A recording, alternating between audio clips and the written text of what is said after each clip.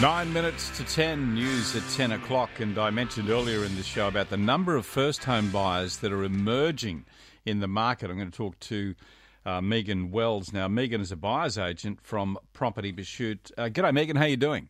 Good morning, Kevin. How are you? Good. I wanted to ask you about this because we are noticing, and I think in my discussions with you before I came on air, that you are noticing that as well, and the number of first home buyers that you're helping in the market. Tell me about some of the obstacles they have to go through.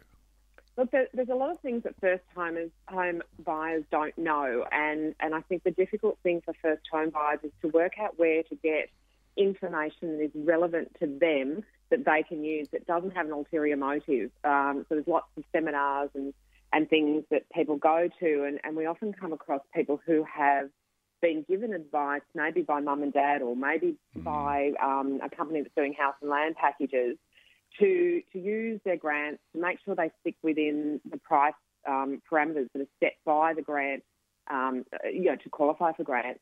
And that doesn't necessarily mean that they're going to get the best property that will set them up in the best way for their future. So my concern and my business partner in a educational business that we have is that when people don't know what they don't know, they're often misled and can sometimes make some fairly poor decisions that set them up quite poorly for their future. So you've set up a course, have you?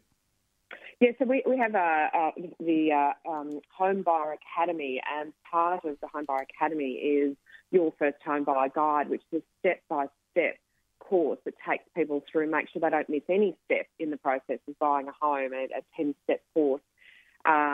It doesn't have any ulterior motives. We're not selling anything in the background.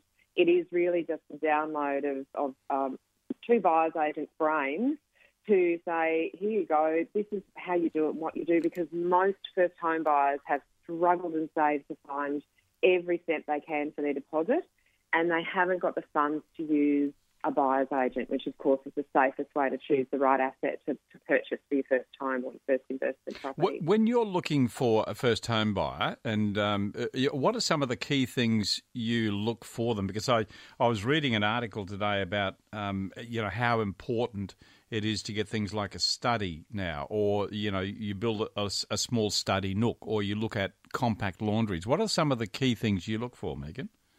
It depends on the individual, and I think that's a big part of working out your 3 Ps, your unique 3 Ps, and that is price, position and property.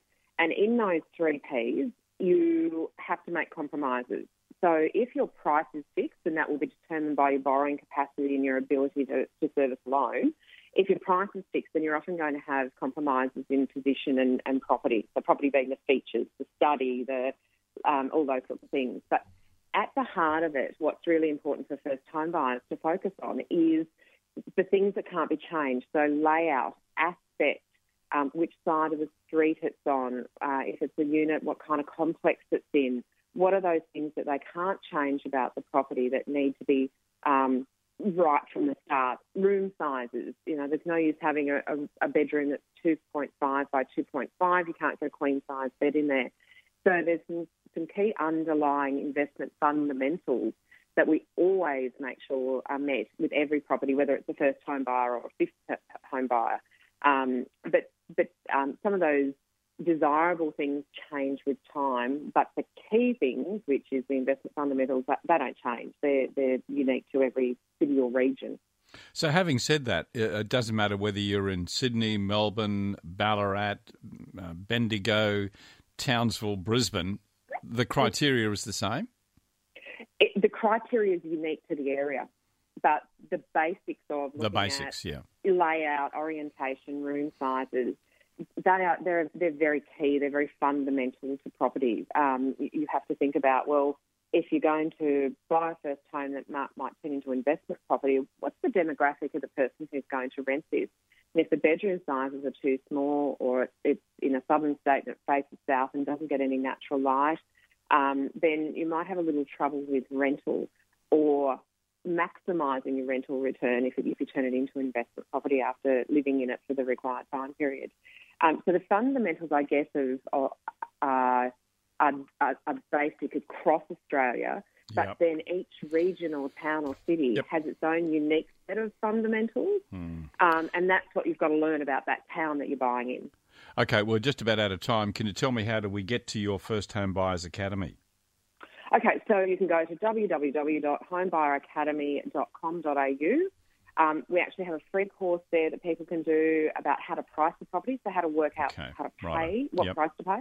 Excellent. And then the greater course will be launched in July. We are on track. Beautiful. All right. Talk to you again soon. Thank you. We are out of time. Got to go. See ya. Thanks, Kevin. Bye. And that's it for me for today as well. Thanks very much. Look forward to seeing you next week at the same time.